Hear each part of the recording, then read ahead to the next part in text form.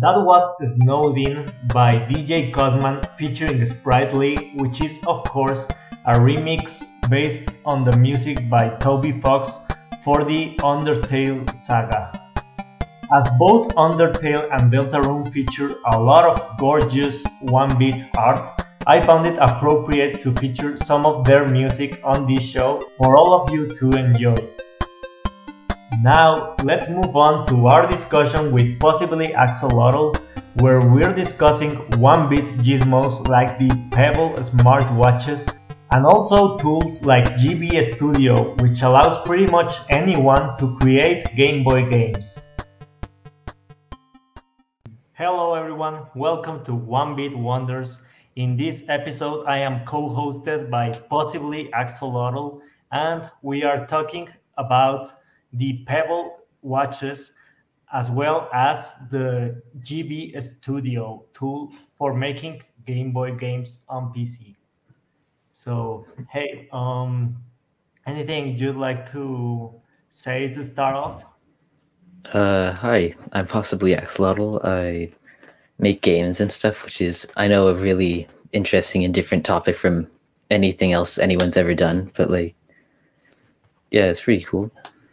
I Yeah, have I have my Pebble here actually because I was just charging it up before doing this. Yeah.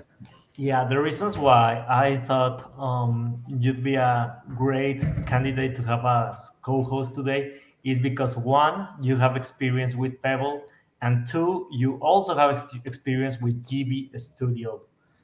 Yeah. So um, let's start with the Pebble. The things we like about it, maybe some of the history behind it. So, for those of you who don't know, Pebble was kickstarted several years ago. It was a massive hit. Um,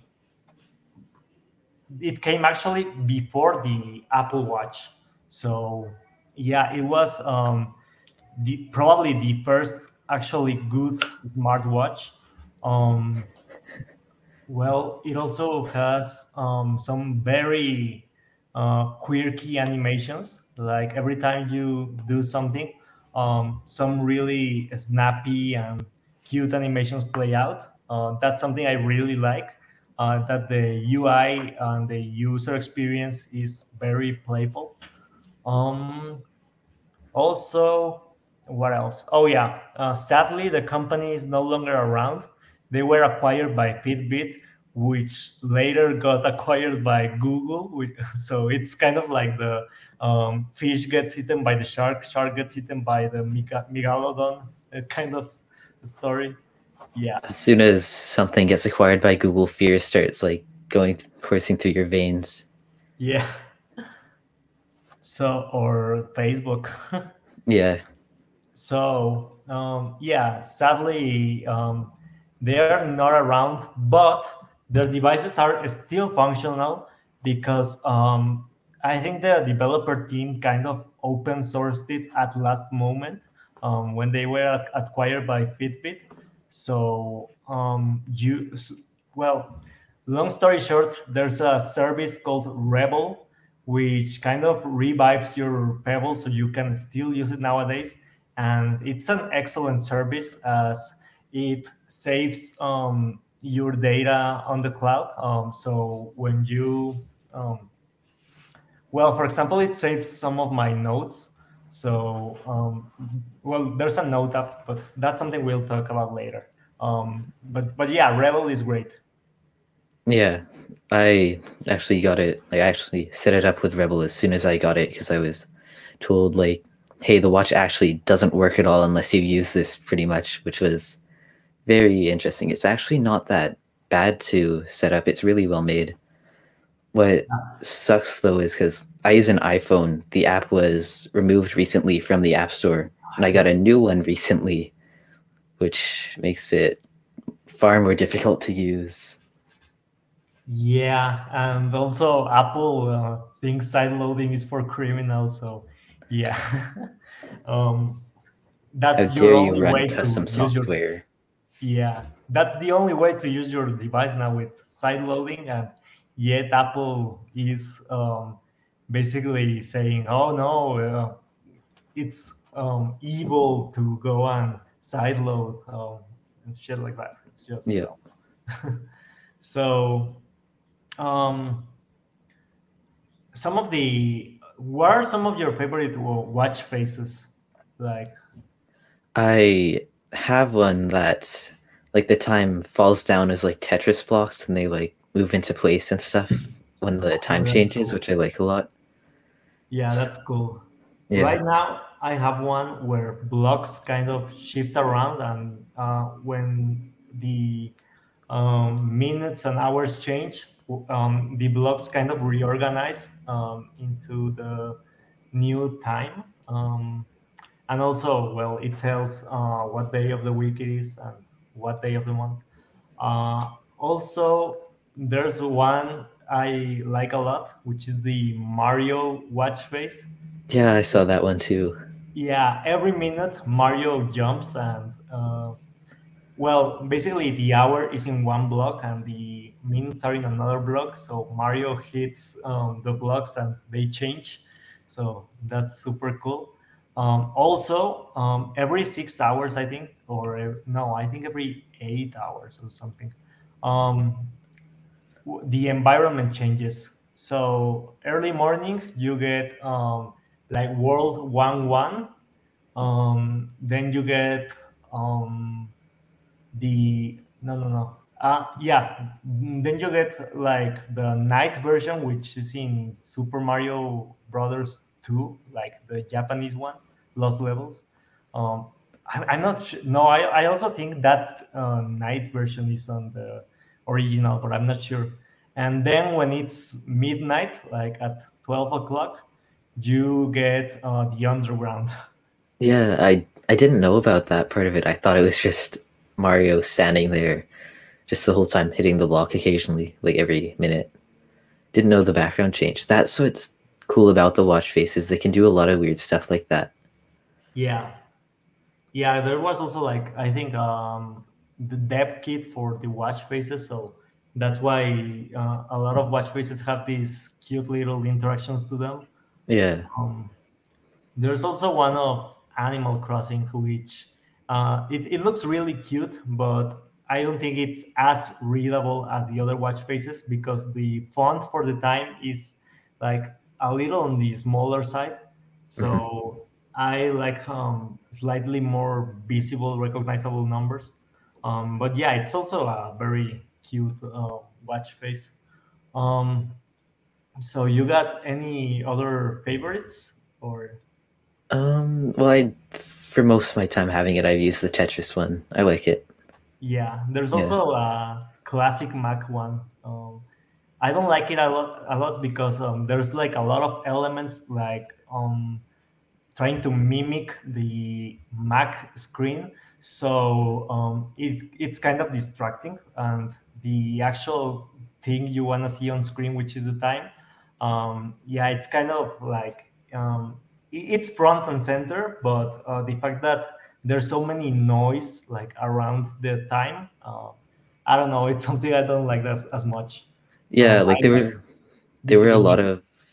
a lot of watch faces that had a lot of extra things I just don't need on it, which is why I don't pick them because yeah, they look kind of cool, but I don't need my exact location written on the watch at all times and like my Yeah. weather and everything. I just want to know the time.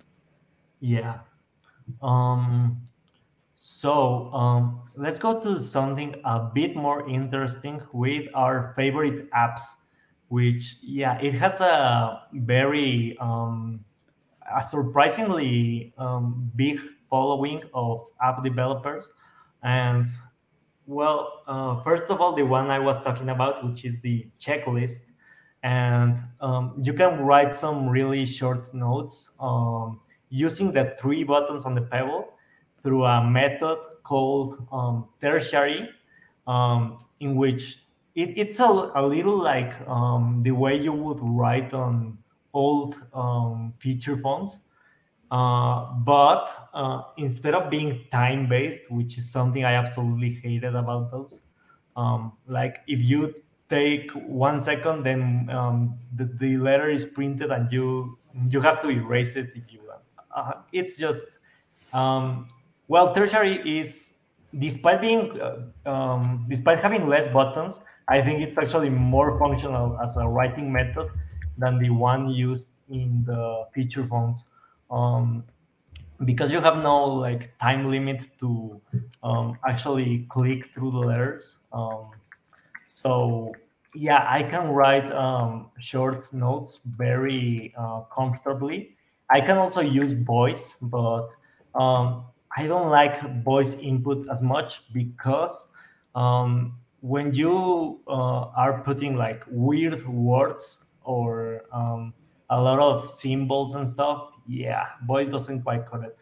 So Yeah. yeah, that's why I use tertiary.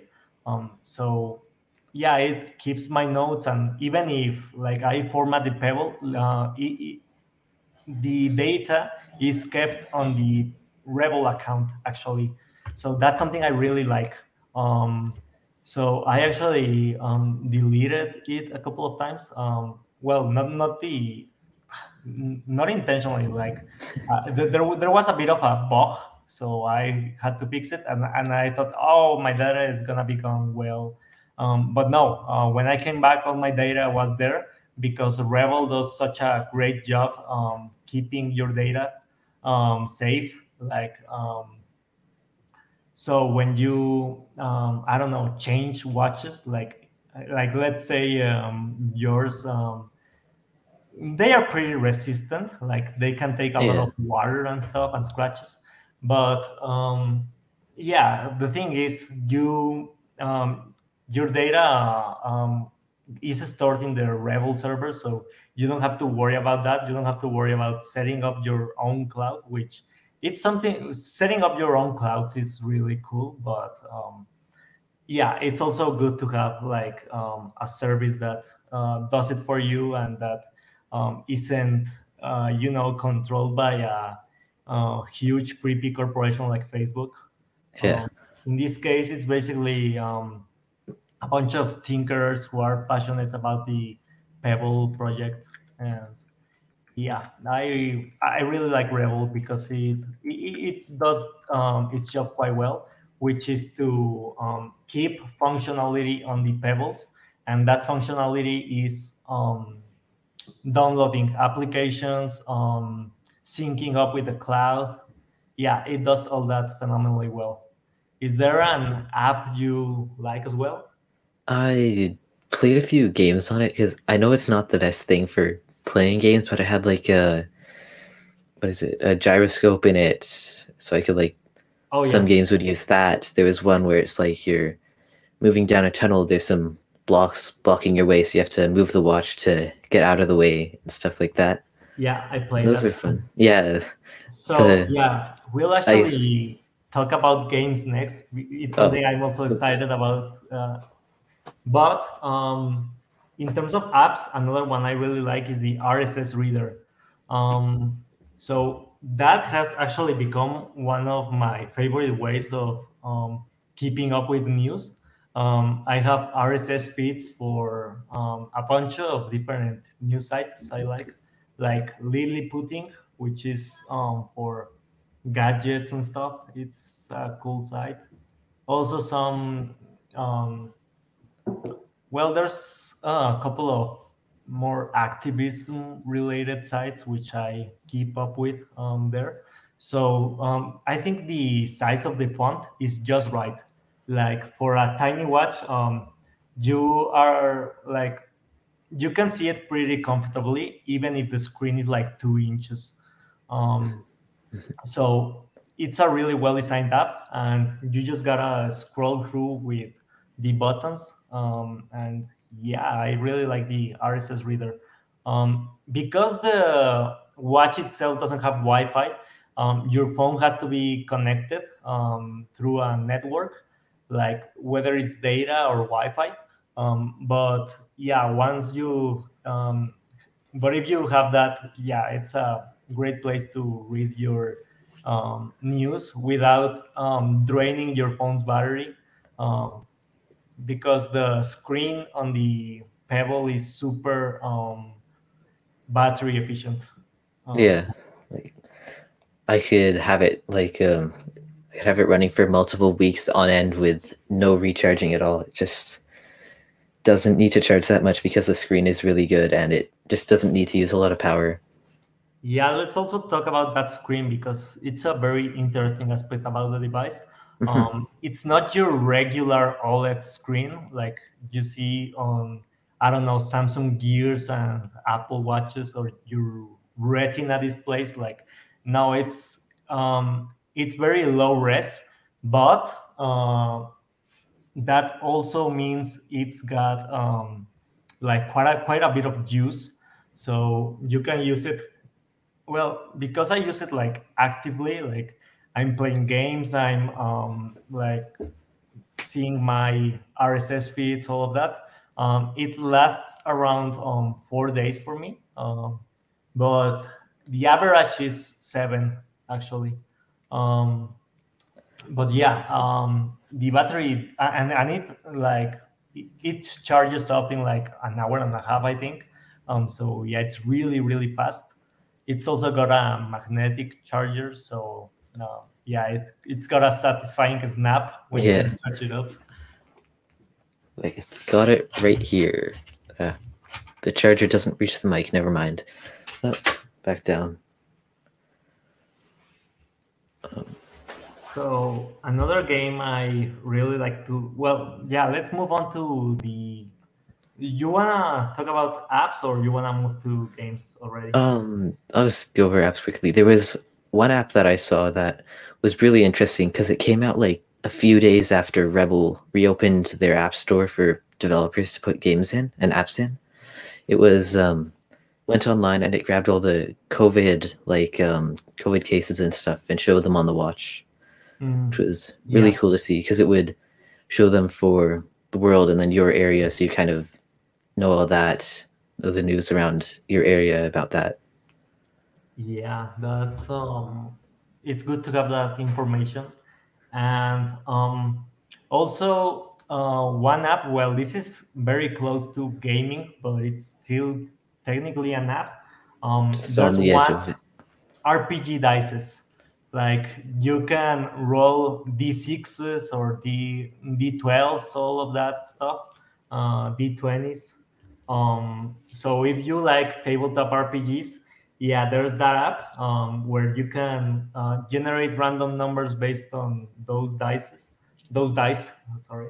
Um, and there's also one called Wikipebble, which you can read the start of Wikipedia articles with it. So you get like the gist of whatever you have in mind. So, uh, like if there's a really cool feature, but that's more for people who can afford to travel a lot, which Yeah, is not me. So that feature allows you to see like Wikipedia articles of things that are nearby. So, like if you go to a new city, you can see maybe, oh, what's the deal with this ancient tomb, or like what's the story behind this statue? And yeah, you can check like local things of interest on that app as well. So yeah, the Wikipebble is cool for taking like a glance at stuff on Wikipedia.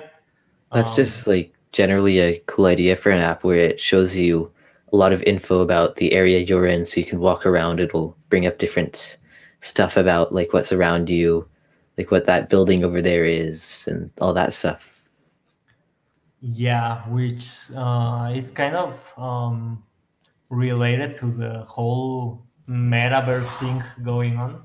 Um, which I honestly hope Facebook doesn't win the quote unquote metaverse race. I hope it's Yep. some random indie company that just dethrones them. That would be I hope awesome to see. it's like I hope it's just not centered around a specific company. Like it's a lot Yeah, of different people, different groups doing different things for it. Yeah, kind of like the Fediverse or like the Yeah. web, where you can, like, maybe there's like web pages that are well, basically everyone hosts their own worlds and their own I don't know, furniture or like clothes and stuff. And I really wish they spread uh, kind of like the way early internet stuff spread, where because I don't like the approach Facebook has, where in the future everything is an NFT. Ugh, no, No. no, No. I want everything to be like memes and be distributed everywhere, and who cares about copyright? Yeah, that's actually the future I envision. Like, Yeah. and it's actually the more plausible future. I think. I don't think anyone's gonna give a damn about whether your avatar is copyrighted or not. Like, who cares?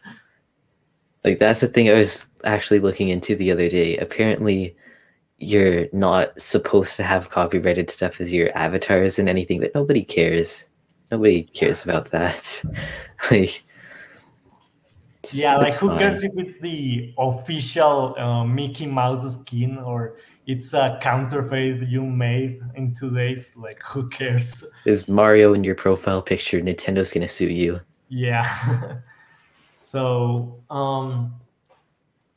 yeah, in terms of, yeah, we kind of sidetracked there a little, but it's okay. In terms of games, I really like 2048. Like, it's saved me from some dreadfully boring moments. Um, just having a little match of it, and it actually fits really well with the four button layout. Um, so yeah, 2048 is fun. And there's also Tiny Bird, which is a remake of Flappy Bird.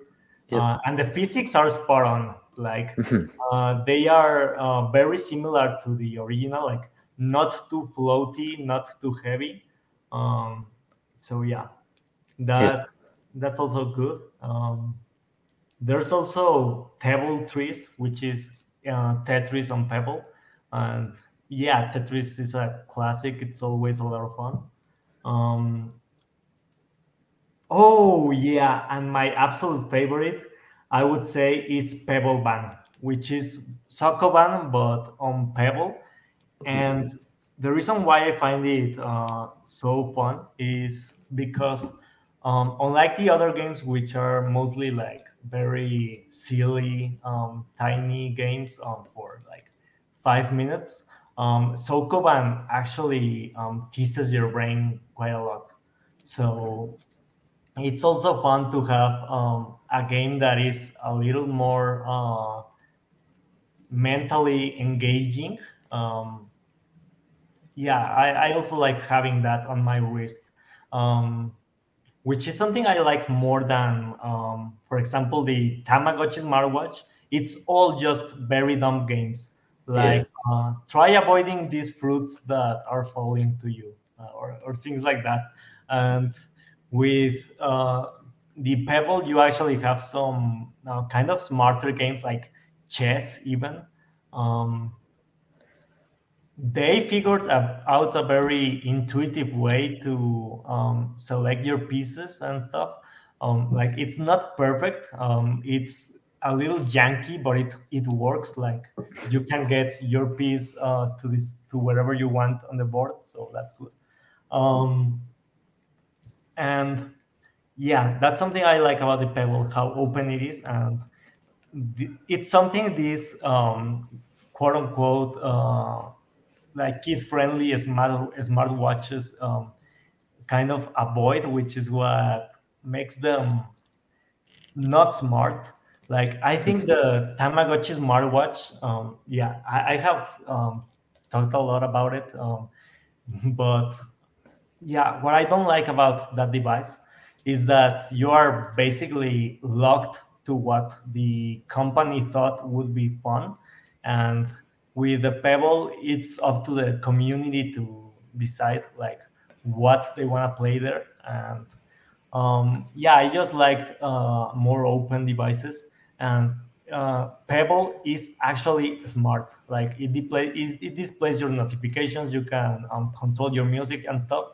With the Tamagotchi Smart, as it's called, you get none of that. Like the only smart feature it has is that it counts your steps. That's it. Like it can only be so smart, so interesting when it's limited to like a few apps. If it's open, Yeah. anyone can make their own things, then it can be as smart or as interesting or as cool as the community wants it to be. Like my brother has this like VTech, I think it is, like Yeah. smartwatch. It has a like little screen and a camera on it, but then it's like has 3 or 4 games and then that's all, and they're not that good. Yeah, that's what I don't like about closed hardware. That um, you know, if I had gotten like a Tamagotchi Smart instead of a Pebble, like after a week, I swear that thing would not be on my wrist. Like it doesn't. It's just not the thing that you wanna wear for more than a week. Like it's yeah, those kind of devices get boring really quickly because of that, because of how close they are. They just stop being fun really soon. Yeah, Or like even useful, like maybe I don't know.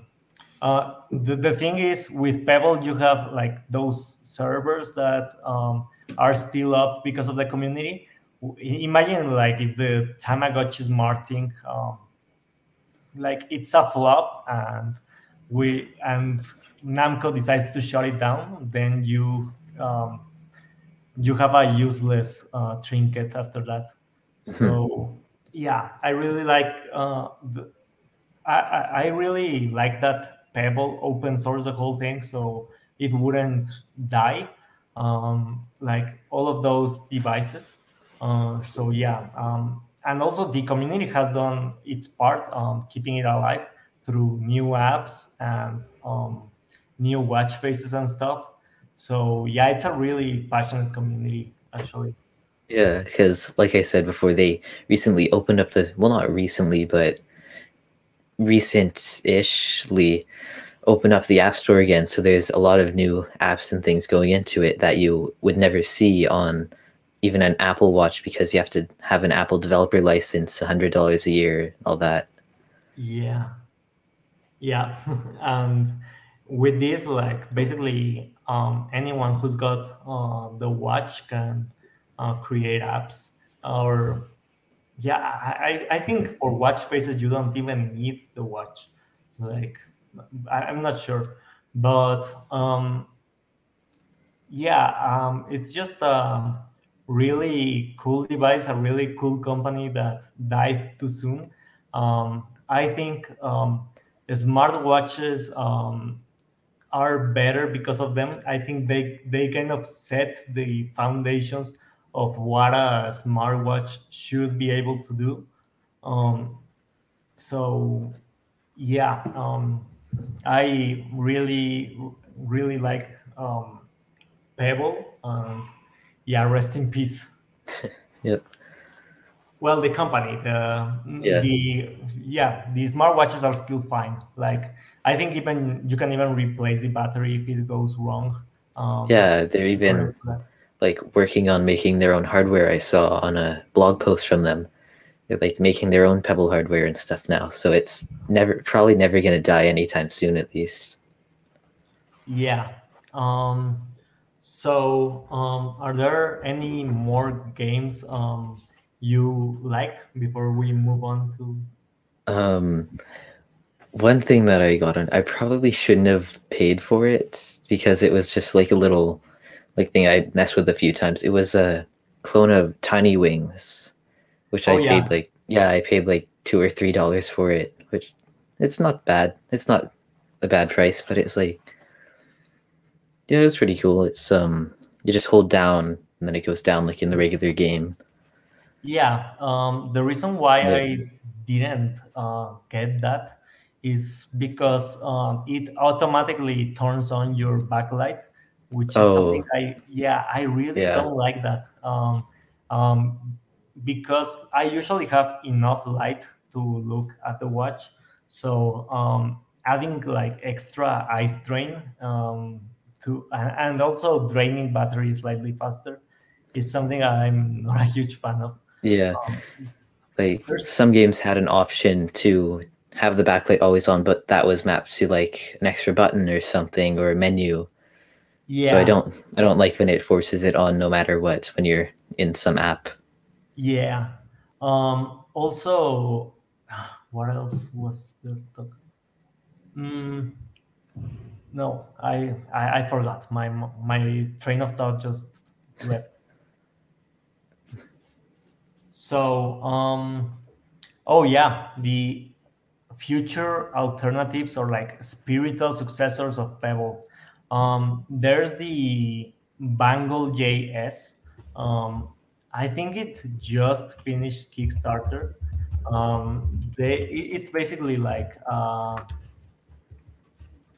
well, it's a there was a first edition of Pango JS, but apparently it was kind of beta, like not exactly like it was fully featured and stuff, but they are making a better version called the Pango JS 2, and some are calling it like the true successor of Pebble, because it has a lot of the same characteristics. Like it has a low res dis- display, and I think it's also memory LCD or something very similar. Like it's a it no yeah it's a transflective display.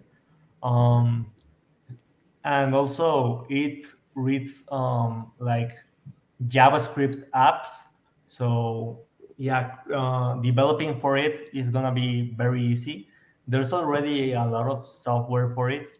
Um, so I think it's cool that oh yeah, it also has a touchscreen, which is something that Pebble doesn't have, but you get around with the three buttons. Like I never thought, oh this, I wish the Pebble had a touchscreen. Um, Yeah. yeah, but yeah, that's something that is kind of exciting in the indie hardware scene.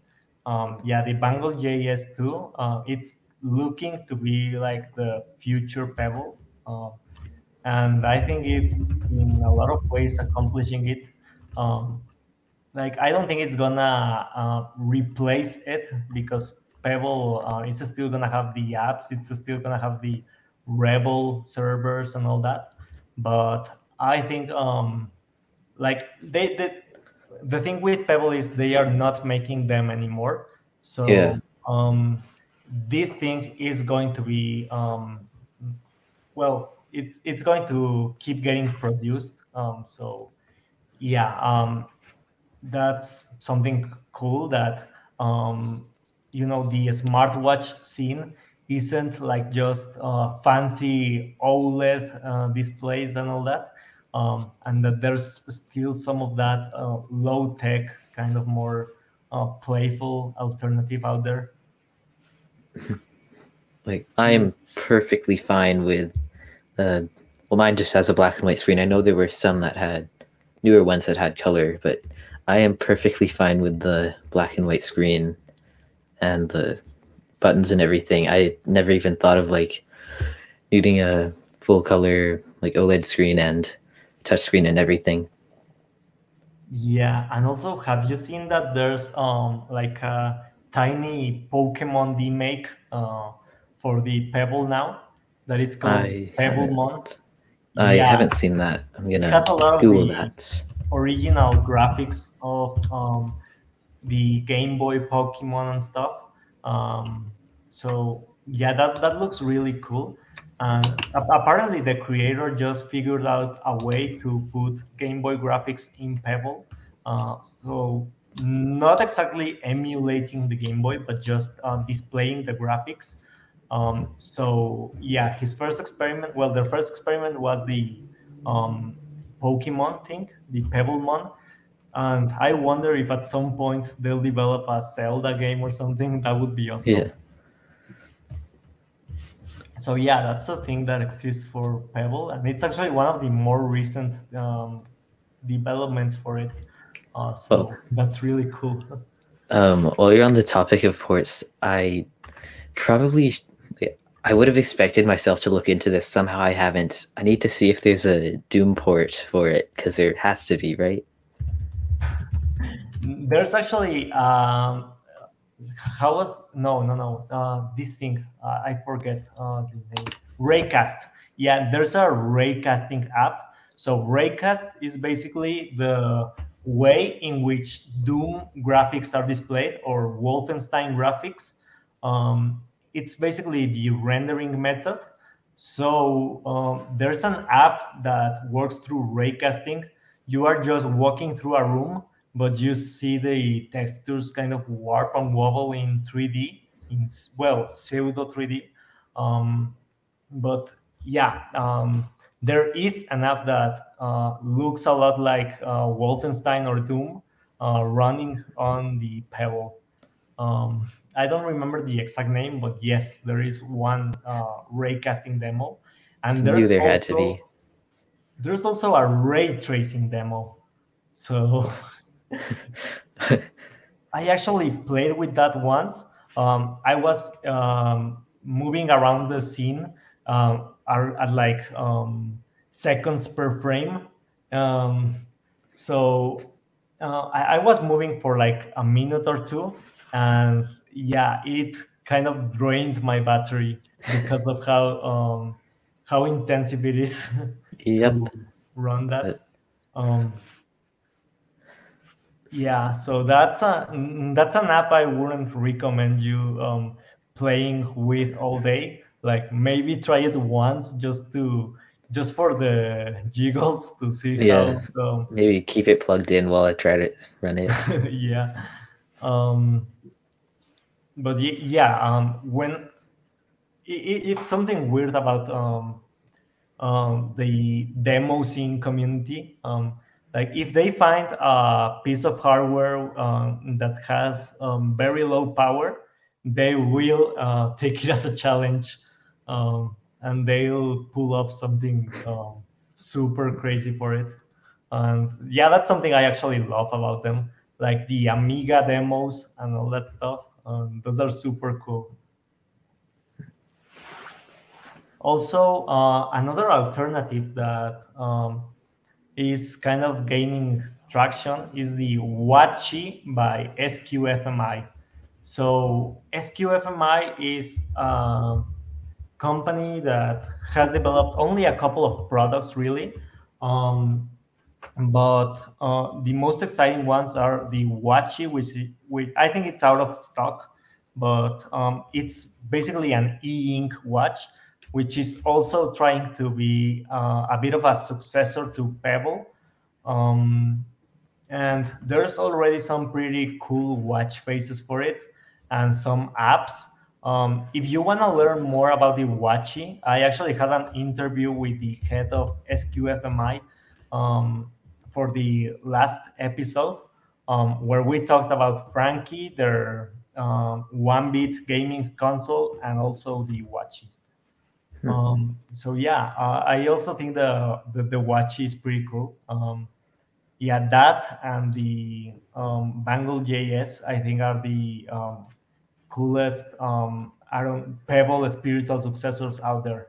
I've Um, looked at alternatives for the Pebble before. A lot of them were like Fitbit thing, and then people were kind of yeah, on the edge about it. But these actually look pretty close to it. They don't look that far from like how the Pebble was. It's got the square screen, the everything like that.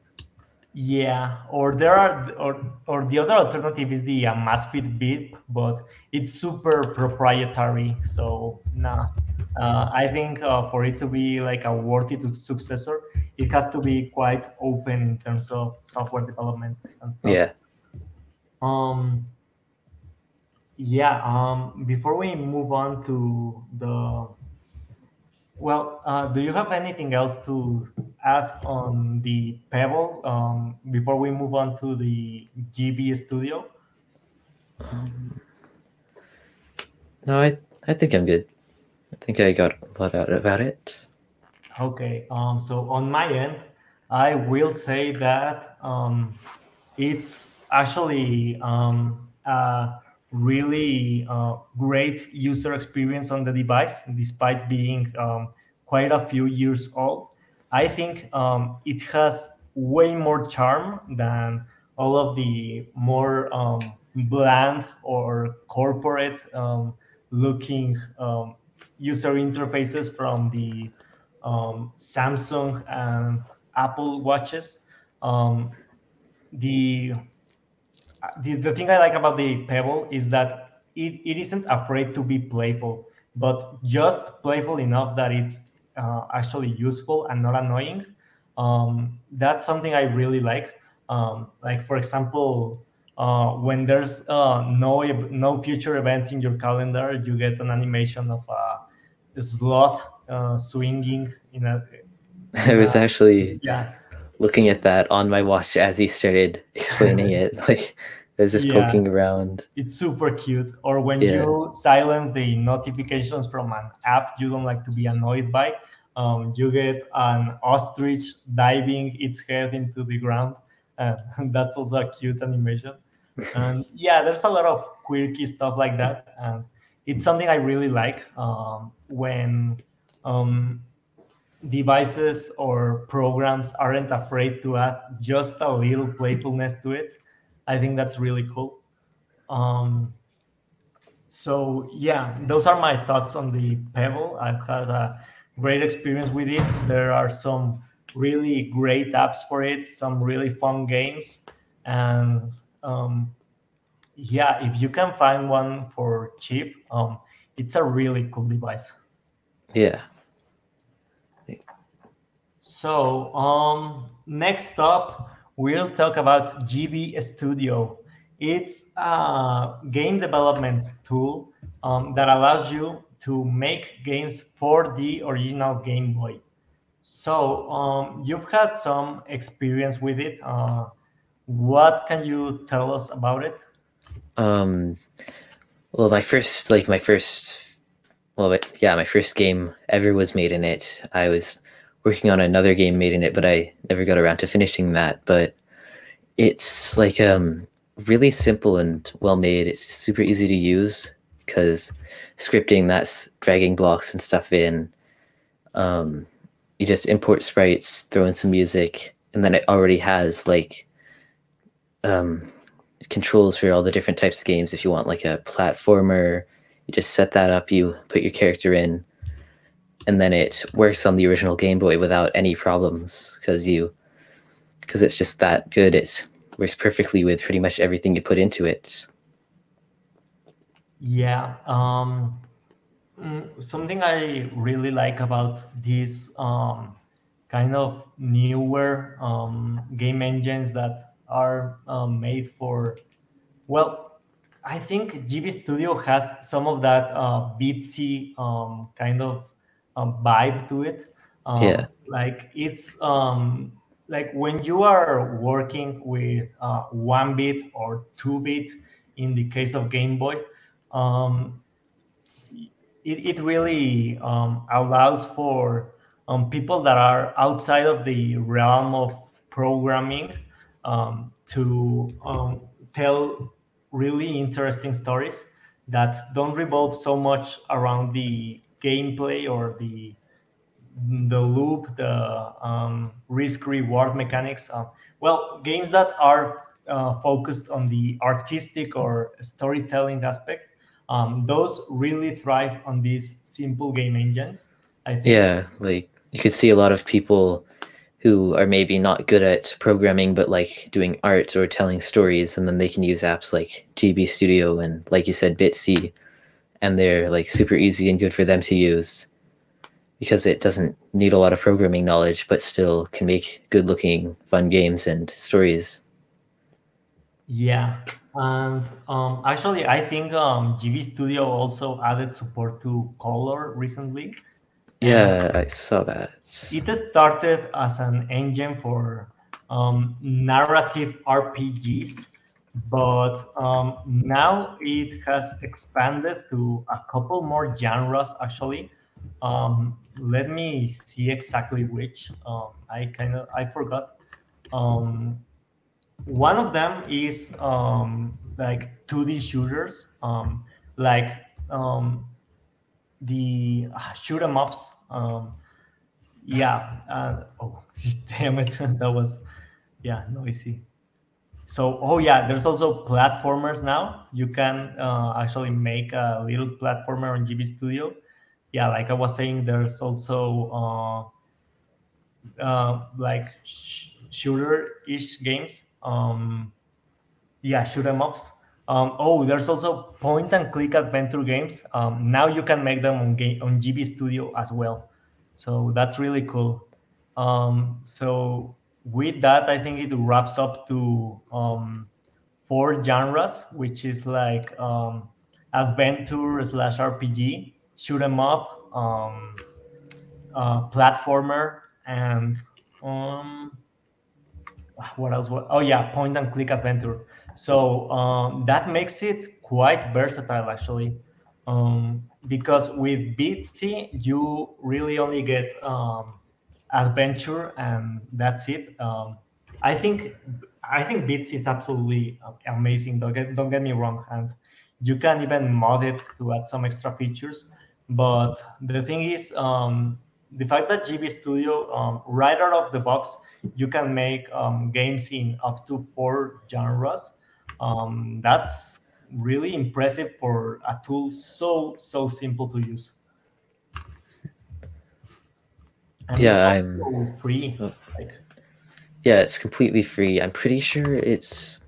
open I'm pretty source. sure it's open source. Yeah, which I'm is not also really. 100% sure, but I wouldn't be surprised. I will Um, check. GB Studio. so it also has like there's there's some really weird games you wouldn't expect on the Game Boy that because this tool exists, now you can play these weird games on anything that plays Game Boy, like a real Game Boy or a Raspberry Pi Zero or almost anything really Or can play. even or even anything that doesn't play Game Boy games because it exports to web as well, and then you can even play it on your phone because it has like Pico 8 type controls that show up on the screen. Oh, yeah, that's awesome. I actually play them on my 3DS, these kinds of games. Yeah, I have a couple of them already loaded up. Uh, so, yeah, it's really cool that it has that feature as well. I don't, is that a GB Studio feature or is that from like another project to kind of embed Game Boy players on the web? Um, I think that's like a different project, and it's just the two kind of blended together, right? I don't know. I think when you export, it's built off another tool, but it's built into the engine and Oh, into its export, so it's still using that other tool just to make games automatically work like that. Because I just exported my first game with it, and then it just works on my phone. oh, all right, all right. So there's a couple of horror games, which is not a genre that really thrived on the Game Boy, Yeah, but now you're getting a lot of indie devs experimenting with this low res horror. So there's one called Soul Void, which looks interesting. There's also, let me see, I had another one of those right here. Oh yeah, there's also the Deus. It's called. I think it's like one of the first games made with GB Studio. Um, well, it's also a horror game, and that looks interesting. And of course, there are a lot of more kind of charming little games. Like it's not all horror, but yeah. there is some of that if you wanna check that out. So yeah, in terms of game engines for complete beginners, I think this one is one of the absolute best for two reasons. Yeah. One is that, well, it is really, really easy to make a game. And two, the games you make there have, like, right out of the box, a huge compatibility, like, percentage. Like, almost any device can play them. And yeah, I think this kind of speaks to, well, GB Studio makes the Game Boy more than a gaming console, like a game development platform. So, like, if you program for the Game Boy, you are programming for everything. So, if you make a game in GB Studio, you are making a game for Game Boy, you are making it for Raspberry Pi Zero, you are making it for the browser, for phones, for your old PSP that has a Game Boy emulator, like all of that. And I think that's really cool to have such a universal kind of compatibility layer in such an unexpected place, which is the Game Boy. Yeah, like maybe like 10 years ago, like, no one would have expected that, well, that you could make Game Boy games so easily with no programming or anything. Um, well, maybe 20 years ago, like 10 years ago, yeah, there was a Yeah. scratch and stuff, and yeah, that idea kind of became more plausible. But Nobody would have expected the Game Boy to be like the easiest platform to develop anything yeah, for ever. yeah, you would have expected it to be like Flash or HTML5 or something, but no, like if you want something that that runs pretty much anywhere, go develop for the Game Boy Yeah. with GB Studio. So here I have a list of modern Game Boy games. The thing is, I'm not 100% sure which are made in GB Studio and which aren't. So let me check that out, just because I don't want to say, like, well, I don't want to tell lies, like, oh yeah, this awesome game was made with GB Studio, and no, it wasn't. So um, the one, oh yeah, one I do know is made on GB Studio, and it's super cool. It's called Sludge and Sorcery, and it's basically about a group of slimes who kill the main hero of the story, and now they gotta save the world themselves. So yeah, that one's fun. I'm not a huge fan of the gameplay, but the story is a lot of fun to read through. Yeah, it's very charmingly written. Um, what else was made on GP Studio? Like, yeah, that's the thing. Like, I It's, have a huge list of games that. Oh yeah, here's another one. It's called Cosmic Courier, and it's a bit of a graphic novel. You are talking with, like, yeah, it's basically, I don't know. Here's the here's what the page says about the game, so I don't have to describe it. Someone has ordered a package, but no one knows who. Find the real culprit so you can finally enjoy your days off. Developed in GB Studio, you can find the Game Boy ROM below. So yeah, I like the pixel art of that game a lot. It's called Cosmic Courier, and yeah, in itch.io you basically search for Game Boy or GB Studio. It's really easy to find games made with that tool on itch.io if you look for them. Um, yeah, you can even just Google made in GB Studio itch.io, and then it just only shows you games made in that, which Oh, is yeah, that's cool. Yeah, and there are actually a lot of these games. Like, it's not a short list because there are game jams specifically dedicated to making Game Boy games, and a lot of people are making them with GB Studio because it just cuts a lot of the hard work out, so they can focus on the game itself rather than the programming and making sure it's not glitchy and stuff, and that it actually works on the Game Boy, of course. Um, yeah, so uh, you can. So if you wanna develop games or look for a community of game developers that are making some really charming low res titles, look no further than GB Studio. It has a really passionate community, and some really exciting things have come out of them and are still coming out of them.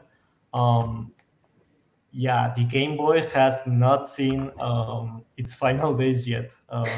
There's there's still like a lot of life in such an ancient little brick. It's kind of crazy.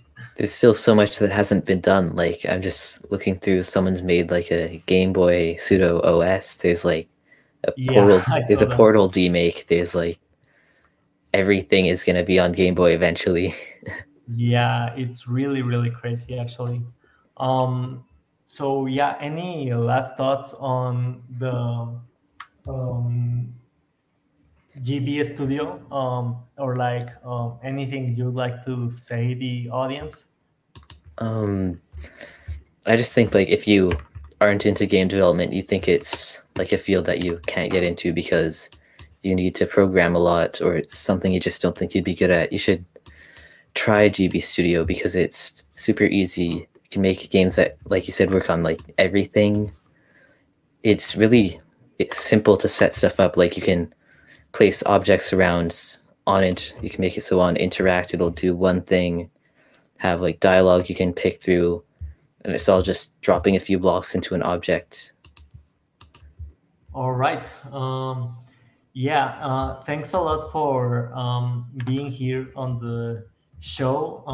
I really think I also said everything I wanted about the GB Studio tool. I think it's a brilliant tool.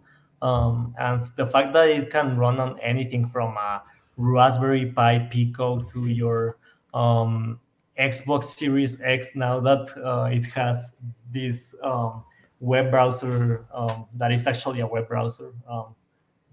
Yeah, I think it's an awesome platform to develop games for and play games on um the Game Boy. So yeah, I see a bright future for it, even if it's just a tiny corner of the internet, while everyone is thinking about the latest ray tracing update for their game and things like that.